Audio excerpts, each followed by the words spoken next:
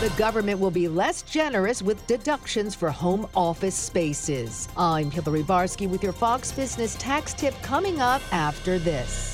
It's time to take the quiz. 5 questions, 5 minutes a day, 5 days a week. Take the quiz every weekday at thequiz.fox and then listen to the quiz podcast to find out how you did. Play, share, and of course, listen to the quiz at thequiz.fox. From the Fox News Podcasts Network. In these ever-changing times, you can rely on Fox News for hourly updates for the very latest news and information on your time. Just ask Alexa or go to foxnewspodcasts.com or wherever you get your favorite podcasts. Unless you're self-employed, you won't be able to make itemized deductions for a home office. Tax attorney and CPA Alan J. Strauss says there are several ways to determine your expenses. The size of the apartment or the size of the house, take a ratio of the amount that is set aside and used exclusively for your home office against the total area of the house. Or you have a 5-room apartment and one of them is a home office, you can take 1/5 of your rent. there are often costs with a home office like insurance and utilities, among others. Hillary Barsky, Fox News.